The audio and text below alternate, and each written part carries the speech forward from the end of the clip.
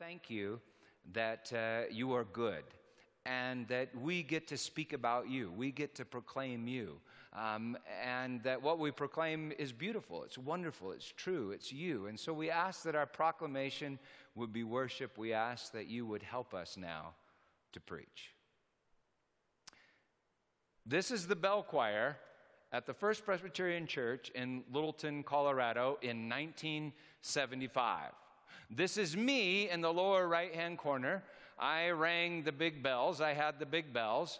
And my four best friends in the world were part of the bell choir. They called us the Four Amigos. This is Bobby Vandekoppel up in the back row, Tudor Coleman over here on the left, and Matt Taylor, the son of my father's associate pastor. My dad was a pastor. Son of my father's associate pastor there in the middle. We were all part of a life group or a small group that met every other week or once a month, something like that. Well, about 40 years ago in the winter, one night, they all met at my house. Behind my house was an irrigation ditch. On the other side of the irrigation ditch were some railroad tracks. On the other side of the railroad tracks was Santa Fe Boulevard. Before dinner, one of the Four Amigos, might have been me, said, "Hey, let's go down to the tracks." And once down at the tracks, another one of the amigos said, "Hey, let's throw snowballs at cars." That made me a bit nervous, and yet strangely exhilarated. The powers that be told me that I wasn't supposed to throw snowballs at cars. But in 1975, in 8th grade, 13 years old, the thought of my judgment overriding my parents' judgment was kind of intoxicating. And so I chose to be a man, or what we considered to be a man, a self-made man, and it was fun. It was like a giant arcade game, just that the targets were moving at 60 miles an hour, and you didn't have to put a quarter in a machine. And then Matt, the shortest of the amigo, that now I see was the one most intent on proving his manhood. Matt said, "Hey guys, let's put rocks in our snowballs." And then I remember this crack, a loud crack, and then it hit me. What we were doing was really, really bad. I mean, really bad, like somebody could die bad. This big car just screeched to the side of the road and stopped. And when it did, we just hightailed it back up to the house, admonishing one another to stay cool. But I couldn't stay cool. I couldn't stay cool because I had this overwhelming sense of impending judgment. My mom was about to serve dinner. Our parents were in the living room fellowshipping, talking about the love of Jesus. Everybody was happy, but I wasn't happy. I couldn't rest. I kept thinking about their judgments and my judgment, and most of all, my dad's judgment. I couldn't look my dad in the face. Terrified of impending judgment, I began to frantically judge. I began to frantically judge myself. I began to justify myself. To this day, I don't know whether or not there were any rocks in any of my snowballs, and yet I frantically tried to remember in the hope that I could defend myself against any accuser that might show up accusing me, whoever that might be, the accuser. I judged myself, and I began to judge my friends. It wasn't my idea to put rocks in the snowballs. It was Matt's idea. Matt's bad. I condemned him. I condemned Matt. And yet I had joined Matt. And so terrified of being condemned, I began to condemn myself. As if I could pay for my crimes by feeling really, really, really bad. As if I could justify myself with guilt and shame. So if someone said, "Hey, were you throwing snowballs at cars?" I could say, "Well, yeah, but it wasn't my idea. It wasn't my idea to put rocks in the snowballs." And I feel really bad that Matt did that. I couldn't look at my dad. Couldn't look at anyone. I did, but I didn't. I didn't see him. I couldn't let them see me. My friends couldn't see that I was losing my cool. And the life group couldn't see that I was a criminal. I didn't want them to see. I had to act and posture, and that just takes a whole lot of energy. I was so terrified of impending judgment that I couldn't concentrate on anything but me. And I could not taste the spaghetti. My mom had made, like, my favorite dinner. Spaghetti, meatballs, garlic bread, all the kids. My friends were at the kids' table, my sisters all in the kitchen in the middle of the house. We were seated, everyone's laughing and talking. It was a banquet, and I couldn't taste the spaghetti. I kept thinking about what had happened. The more I tried to forget what had happened, the more I remembered what happened. The more I tried to justify myself, to prepare my defense for any possible accuser in the future, the more I tried to justify myself, the more I felt condemned. I kept thinking about the past, and I kept worrying about the future, and I couldn't taste the spaghetti now. I couldn't live now. And you know, now is when we live. So if you never live now, you will have never lived. And what you call your life isn't a real life, it's only an illusion.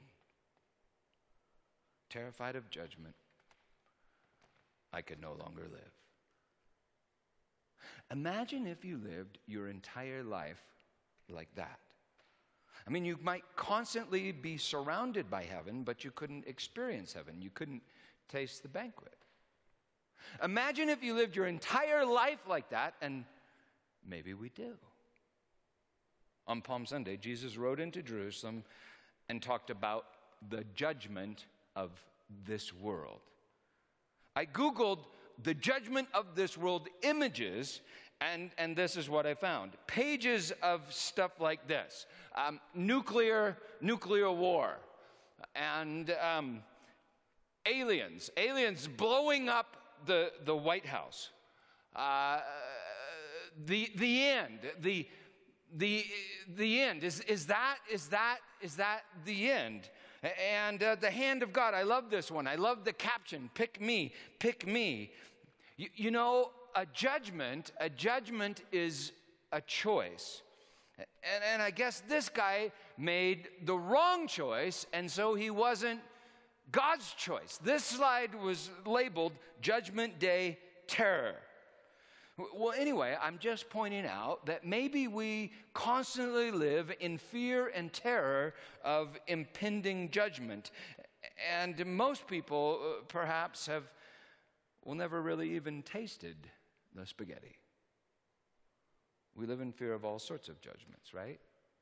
But I think if you followed them to the core, they're ultimately all one fear of God's judgment, God's final judgment. Ultimately, we're all afraid of God's judgment, and in that way, we find ourselves imprisoned to the accuser, and in that prison, we constantly work to justify ourselves, and so we are constantly tempted to accuse our friends and feel constantly obligated to be miserable. Afraid of judgment, we judge ourselves, hoping to defend ourselves against final judgment. Make sense? When I was a youth pastor back in the 1980s, we used to have wedgie wars. The object was to grab another guy's underwear from behind, the strap, and then just rip it right up over their head and off of their body. I should probably be in prison. Well, anyway, one night I was driving my guy's Bible study somewhere in the church van when a wedgie war broke out. And so, of course, I stopped the van and joined in. There are no winners in a wedgie war. And most of the guys I remember had their underwear ripped off at this point, ripped off right over their head when Brendan Bluestein is a ninth grader. Brendan looked around and he realized that he had participated in the Wedgie War, but he was still wearing an intact pair of underwear. I remember this panic that all of a sudden went across Brendan's face as he realized that he had participated in the Wedgie War and he had an intact pair of underwear, and now he realized that there was coming for him judgment. There was impending judgment, and he just reached down, grabbed the front of his underwear, screamed, and then just pulled it right up over the top of his head, ripped it off his body, and threw it in the corner. Do you see what he did? He judged himself so he wouldn't be judged. He condemned himself so he wouldn't be condemned. He punished himself so he wouldn't be punished. And you see, I think some people think that's what church is. A place to judge ourselves and thereby protect ourselves from final judgment. So why do we condemn ourselves? What I mean by that is, why do we find guilt so attractive? Because we hate guilt. And yet we love guilt. It's like we're addicted to guilt. Dietrich Bonhoeffer wrote, "Guilt is an idol." Well, if we think that we can justify ourselves with a bunch of guilt, that guilt justifies us, well, then guilt is an idol.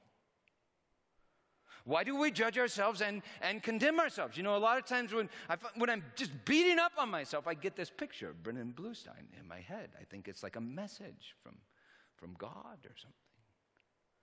Well, I'm not saying that we don't need judgment. Scripture teaches that even our good works are like soiled rags, like torn pieces of underwear ripped off of our bodies. Kierkegaard wrote this: "Before God, I am always in the wrong." It's not that I don't need judgment. It's just that maybe I am not a very good judge of me. I judge myself with myself, and it's myself that needs judgment. And so why are we so attracted to shame, right? Because we kind of are. Why do people cut themselves? Why do people kill themselves? Maybe we can be so afraid of death that we're tempted to kill ourselves so we won't be killed. Maybe we get so terrified of judgment, we judge ourselves, hoping that we won't get judged. But then we need to judge our bad judgments, ashamed that we're so ashamed, depressed that we're just so freaking depressed, incredibly insecure that we're so insecure, so very anxious about our own anxiety, and on top of everything else, we can no longer taste the spaghetti. I'm not sure that I've changed very much since junior high. Philosopher Max Picard wrote this: "A man lives, and living he flees. To live and to flee are one." That is, we think life is fearing God's judgment. This world runs on the fear of judgment. I mean, without fear of judgment, we think that we won't run. We think our churches won't run. We think that no one will be saved. We think if people don't fear God's judgment, well, then how could they be saved from God's judgment? Right? Well, I think we all run from God's judgment. And of course, I'm talking about things far more condemning than wedgie wars and throwing snowballs at cars. I'm talking about this deep fear that we can barely articulate. Like, I'm afraid I don't even love love.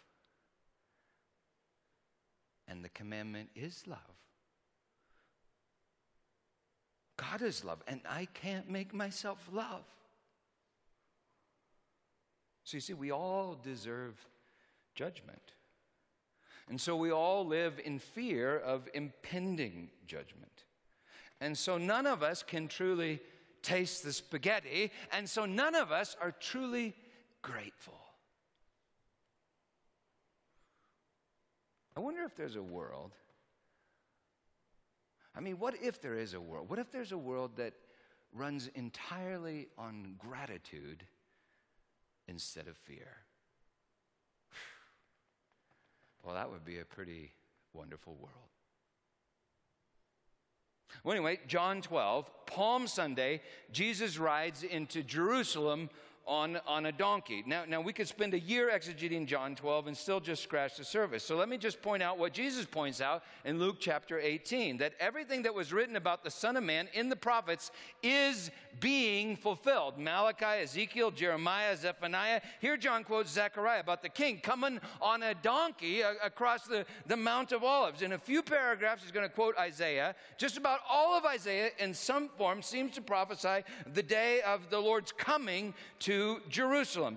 Reading it just makes your head spin. It's a day of vengeance, and yet it's also a day of salvation. The day God's glory will be revealed, and all flesh will see it together. Isaiah 66 describes the Lord coming to Jerusalem with absolute judgment. The corpses of all sinners are destroyed in the valley of Gehenna by eternal consuming fire and eaten by a worm that will not die. And then all people, Isaiah 66:23, all people worship.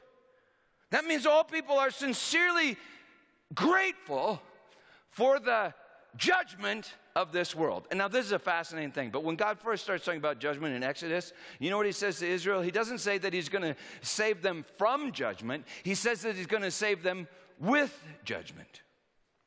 John 12, Jesus rides into Jerusalem on Palm Sunday. It's like everything you've ever seen in every scary end times movie is about to come true. The world is about to do battle with God and be judged. I mean, we're talking Armageddon stuff here. The world has gone after him. The world is about to crucify him.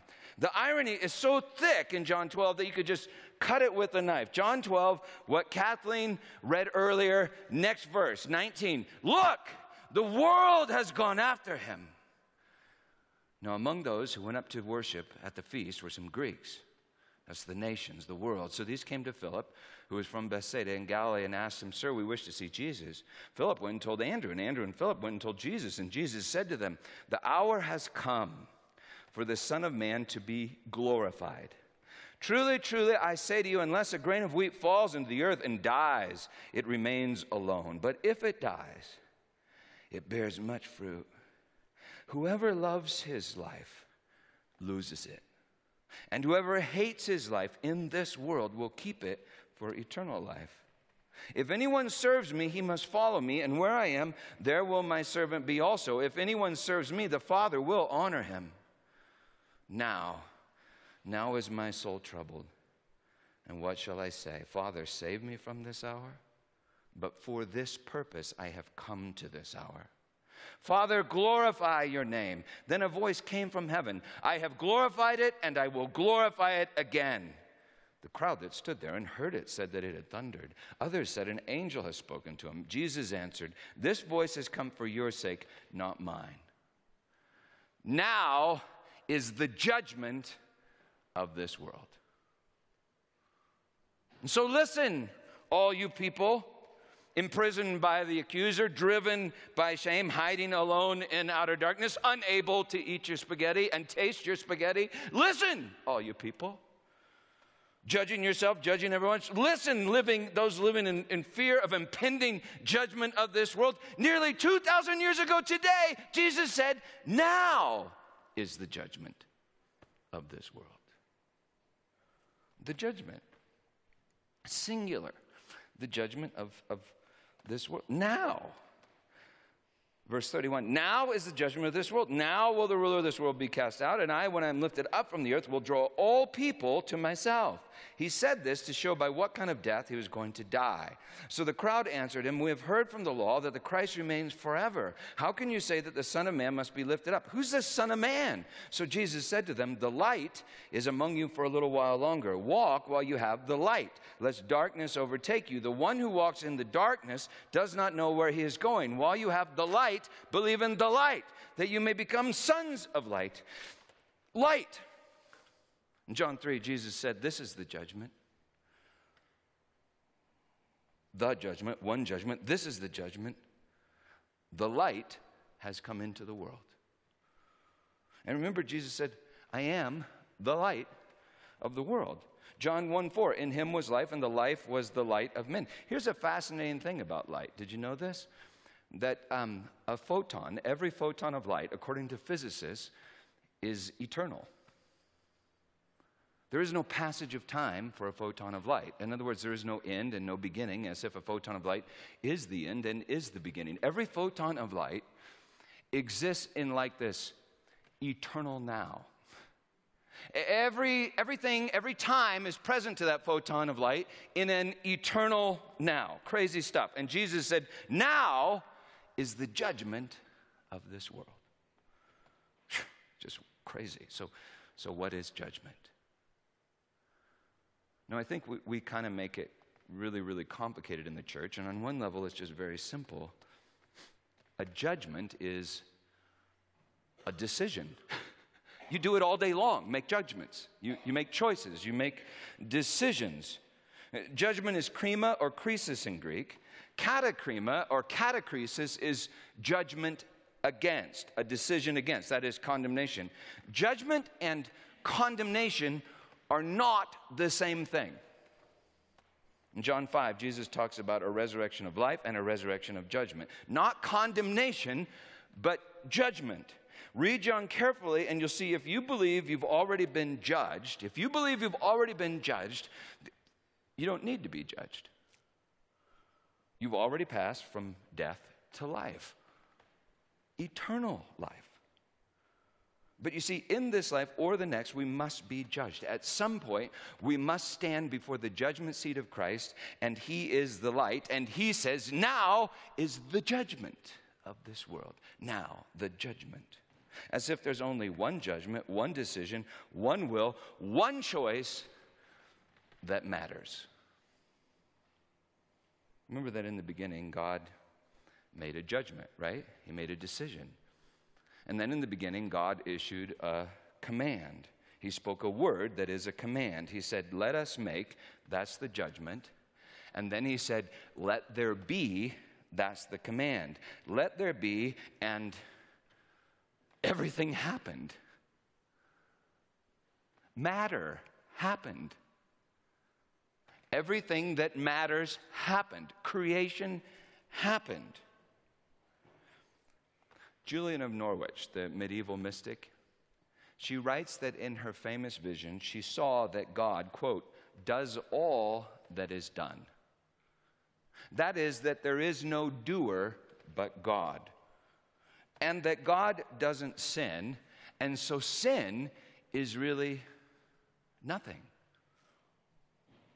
And you know, we're like full of sin. So we must think that our nothing is really something. Sin is a false, meaningless, and empty judgment. My false self, it's my false self. My false self thinks that that is who I am. So, you know, we say that we have free will, right? We say we have free will, free choice. That is, we have a free judgment. But in a universe, there can only be one will, one choice, and one judgment that's entirely free. In other words, one judgment that's not determined by other judgments. And one judgment that determines what will actually be what matters. I'm saying that God has free will. And you don't.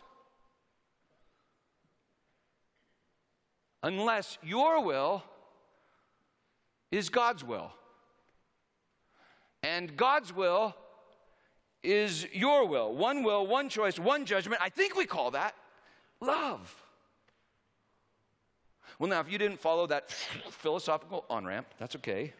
Don't worry, just believe Jesus. He said the judgment. Now is the judgment of this world, the judgment. This is the judgment. The light has come into the world. Already in John, Jesus has said this. Check this out, okay? Follow this. The Father judges no one. He said that. I judge no one. For judgment I came into this world. It's like the judgment of not judging. the judgment of grace. And Jesus is that judgment. Just the revelation of him is the judgment of God, the one judgment. So every judgment, in the Old Testament by the prophets, the judgment of the sheep and the goats that Jesus talks about, the great white throne judgment, they're all one judgment. All judgment scenes in Scripture are descriptions. They're descriptions of what happens when people are fully exposed to him who is light, to him who is the command of the Creator, to him who is the Word of God that creates all things. Next verse. And Jesus cried out and said, whoever believes in me believes not in me, but in him who sent me. And whoever sees me sees him who sent me. I have come into the world as light, so that whoever believes in me may not remain in darkness. If anyone hears my words and does not keep them, I don't judge him. For I did not come to judge the world, but to save the world. The one who rejects me and does not receive my words has a judge. The word that I have spoken will judge him on the last day. The last day is Judgment Day. And Jesus just said, now is the judgment of this world. So I need to remind you of what we've been talking about in recent sermons. Remember when we talked about flatland? That we're like one-dimensional beings that exist on this one-dimensional line in flatland. We exist in time, and yet God, with his word, created time. And Jesus, who is his word, is the beginning and the end of time. He's the light. And the light is eternal judgment. So imagine I'm Jesus, and I say, behold, I come. And then I come to flatland. What just happened? Well, what just happened is now is the judgment. At every point on that line in flatland, at every point, the same judgment now is the judgment. So judgment is at hand, just like the kingdom of God is at hand. Just like Jesus is at hand. Just like eternity is at hand. With every point on time, judgment. In fact, it's like judgment creates every point on the line and maybe fills every point on the line. Eternity is at hand. And philosophers and theologians say this: now is the point that eternity touches time. Now is the point where freedom and actuality are both offered us. Now is the point where we can make a choice. Or should I say, a point where God's choice makes us. Now is where I'm free. Now is where I live. Now is where I love. I am now. I mean, now is where right? It's the past is gone. The future's a speculation, at least for me. Now is where I am. Now is the judgment of this world, said Jesus. So maybe the judgment is now. And never, ever, ever changes. But that week, 2,000 years ago, God revealed just what or who that judgment is. So that having seen God's judgment, we might trust God's judgment and surrender to God's judgment every now. That is, all the time. Now is the judgment of this world. And I think it's thoroughly significant that Jesus said that on Palm Sunday and referred to Friday. Sunday is the first day of a 7-day week. The first day, light enters the void. The first day, Jesus enters Jerusalem, and we are Jerusalem. On Friday, the 6th day, we judge God's judgment. And God's judgment judges us. We judge the light and take his life on the tree. He judges us and gives us his life on the tree in the garden. He cries, "It is finished," delivers up his spirit, that spirit that fills the temple, the New Jerusalem, which is us. The 7th day is rest.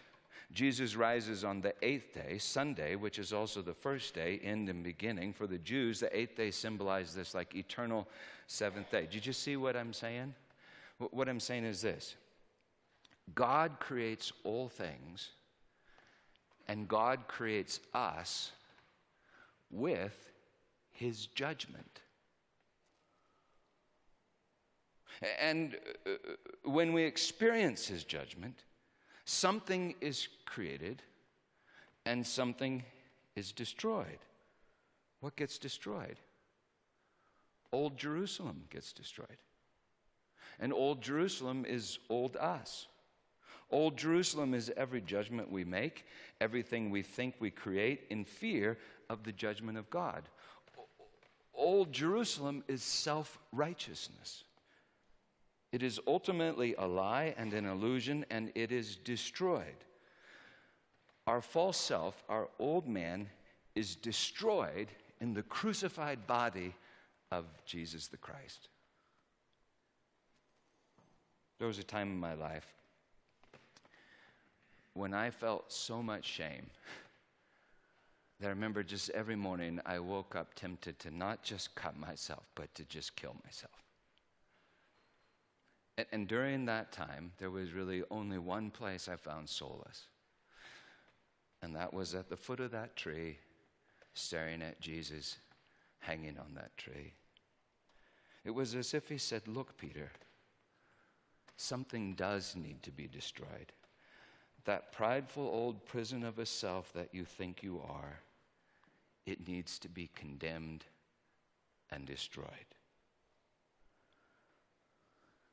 But look at me, Peter. You don't need to cut yourself. You don't need to kill yourself. I have already been cut off for you. I have already been destroyed for you. Don't fear this, for I have already done this, and it is finished." Kierkegaard wrote this. This is the whole quote. "It's a consoling idea that before God, I am always in the wrong." I love that quote. You see, I don't need to defend that old me. I just need to expose him to the light and then watch him die. When we're judged, something is destroyed and something is created. Actually, it comes down from heaven. That's the new Jerusalem, and that's the new you. That's God's gift that is you. So on the other side of judgment, I'm no longer proud as if I'm responsible for me, and I'm no longer ashamed of me. I'm no longer imprisoned in me. I'm no longer worried about me. I'm no longer afraid for me. You know what I am? I'm grateful for me. The new and eternal me. Gratitude is good judgment. A bad judgment in you is your old man. Just let him die. And a good judgment in you is your new man, created in Christ Jesus for good works, which God prepared beforehand that you would walk in them. Don't be proud. Be grateful. We don't need to defend your old man. He's already judged and dead. And you don't need to worry about your new man. He's eternal and indestructible. You didn't make him. You just are him. God's gift to creation and to you and to himself. There's no more pride. Just freedom. Well, it's Jesus Christ, Father, forgive, and it is finished. We are saved. The judgment of God is salvation. Ken Davis used to tell about this girl that was in one of his programs who ran away from home, and a teenage girl ran away from home, became a prostitute. One night she was lying in an alley, beaten near death, when she finally decided to call her parents. He asked her what gave her the strength to finally call home, and she said this: "I cheated and lied to my parents for 2 years before I ran away. Mom would try so hard to get through to me, but I treated her like dirt. Almost every day my mother would tell me that she loved me. She would say to me, 'There's nothing you can do to make me stop loving you.' I never gave her the satisfaction of knowing that her words were getting through. After running away, I would hear those words in every quiet moment. After being beaten senseless by the man who wanted to be my pimp, I was lying in a filthy alley, ashamed and beyond hope, and my drugged and beaten brain could only handle one thought, only one judgment. There is nothing that you can do that would make me stop loving you." I picked up the phone and called my mom. I may have given up on myself, but there was hope that she had not given up on me. You see, her judgment was death, and her mother's judgment was life. The prostitutes refer to Jerusalem, or the prophets referred to Jerusalem as a prostitute, and her judgment was death. But Jesus is God's judgment, and he calls her what? His bride, his bride. And so I sat at the spaghetti banquet in absolute misery. I could not rest, terrified of judgment. I was judging myself. I was judging Matt. I was judging Bobby. I was judging Tudor, judging all my friends, accusing, condemning, justifying. I couldn't look at them. I could not look at my dad. I couldn't be present in the now, and I could not taste the spaghetti. I didn't need to be condemned. I already was condemned. And all at once there was a knock on the door. I remember my mom, who was at the service last night. She helped me remember some of the details in this. My mom, I think I blocked him out, but my mom, she went to the door, and I could kind of see, holy smokes, there's 3 policemen dressed in riot gear. I mean, they had masks and billy clubs and the whole thing. They said something to her, and then I just remember my mom, I could hear this saying, "Oh no, our boys would never do anything like that."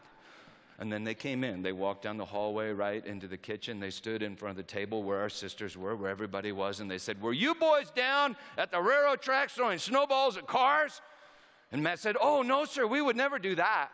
And then the officer said, "Well, how come we followed tracks from the scene of the crime up to the front steps of this house?" And Tudor said, we went down there to watch the trains go by. We were just watching the train. It's midwinter. You know, they come by every 4 hours or so. And then the officer says, "Well, you know what? We're going to go check the tracks again. And if they lead back up to this house and you don't confess right now, we're going to book you and we're going to take you into the station." And then I just went, "We did it! We did it! We did it!" Turns out we had cracked the windshield of a brand new Cadillac containing a device that none of us had really ever heard of before, a car phone. Back in '75, you just didn't have those in cars. The cops talked to us for a while, then they left, and our whole life group, including my little sisters and everybody's little sisters, they all held hands, forming this circle in the living room, and then they all prayed for the 4 amigos. I mean, it was totally painful. Just painful. But then I looked at my dad, and my dad looked at me, and I knew I was saved. I was no longer dead. I was alive. I'd have to pay for the windshield with money from my paper route, but I didn't have to pay for me. I had a great dad, and he used to give me this look like, "There's nothing you can do that would make me stop loving you." And that's how he made me in his image, with his judgment. You know, I'm a dad now, and my kids have failed. I hate their failures, but I love the fact that they failed. For when they failed, I can forgive them. I can look them in the eye so that they know there's nothing you can do that will make me stop loving you. That's my judgment. And that's how I make them in my image. And I don't want them to pay for that. How could they ever pay for that? I want them to live. My judgment is live. Jesus finishes his Palm Sunday speech. "For I have not spoken on my own authority," says Jesus, "but the Father who sent me has himself given me a commandment, what to say and what to speak. And I know that his commandment is eternal life. What I say, therefore, I say as the Father has told me." Do you get that? His commandment is eternal life. And so God made a decision. Let us make man in our own image. And then he spoke a word, and the word became flesh and entered into the void. God made the judgment, and God issued the command. The judgment of God is Jesus. And Jesus is the life. And Jesus means God is salvation. The judgment of God is eternal life. I think one of the dirtiest, darkest lies of the evil one is that we need to be saved from the judgment of God. when in fact the judgment of God is salvation. The judgment of God is eternal life. Or maybe the darkest lie of the devil is that our choice creates God's judgment, when in fact God's judgment creates our choice. God's judgment is eternal. He decided about you before the beginning of time. God's judgment is eternal, but he creates you in time. Eternity touches time now. And Jesus says now is the judgment of this world. I think that means that this is the eternal judgment of God. Do you see it? What does it mean? There is nothing you can do to make me stop loving you. Nothing. So this is not the end. This may precede the end. The earth consumed with fire, but this is the end. Jesus is the end. Jesus is the final judgment. He is God, and he is now. He is I am that I am. So instead of existing like one of the walking dead, stuck in the past, worried about the future, instead of justifying yourself, which I do all the time, justifying yourself to prepare for final judgment, well, just get judged now. The light is now. Live in the light now. In other words, do this. Find your fears. Ask yourself, what am I afraid of? Find your fears, because I think ultimately they have to do with final judgment. Find your fears and then just walk them into the light now. I mean, sometimes I just have to actually physically go for a walk, and I just have to say something like this: Father, here I am now. Father, I just want to tell you what I am now, who I am now, how I feel now. Father, what I'm afraid of now. Father, I'm afraid I like wine too much. Thank you for wine. I think sometimes I drink too much wine, but I really don't know when. And Father, I just need to tell you. And Father, I like women. I really like women. And I love my wife. She's incredible. But Lord, I don't know sometimes the difference between admiration and lust, and I can't seem to quite sort it all out. I just need you to know that, okay? That's the way I am. That's me right now. And Father, I want to serve you. I really want to serve you. But Father, I also really want to be famous. And I don't know how to sort those two things out. And Father, I think I love you, but sometimes I wonder if I even love. I don't know. Father, I am a bad judge of me. Thank you for judging me. And thank you that your judgment is good.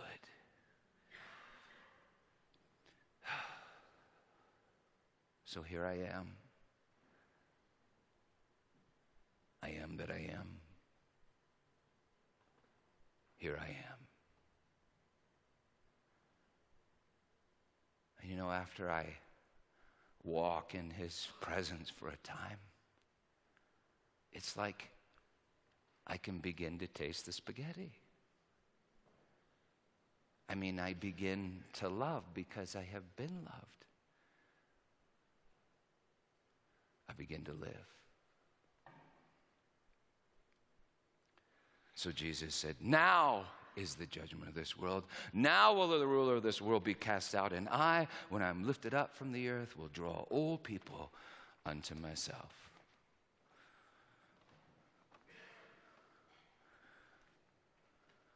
And then the beginning of that Friday, the commandment of God, the word of God, the judgment of God took bread and he broke it, saying, this is my body given to you.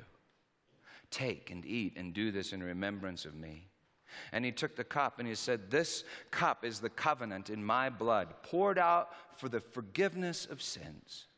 Drink of it, all of you, and do it in remembrance of me.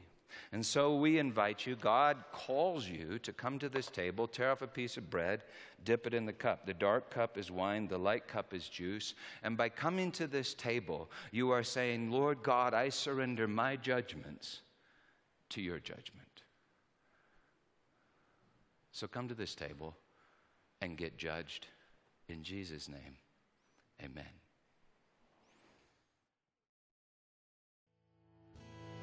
And so, mighty God of love, we welcome you in this place that is your sanctuary, that is us, that is a tabernacle that you have called to walk out into this world as a mobile home. Lord, we welcome you into our lives with praise. Here I am that I am. Amen. So Jesus said, now is the judgment of this world. Now it is.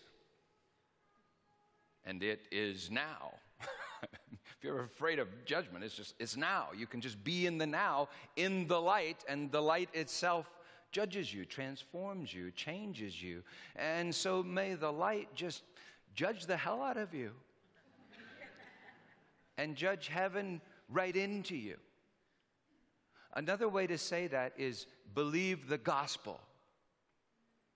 Amen.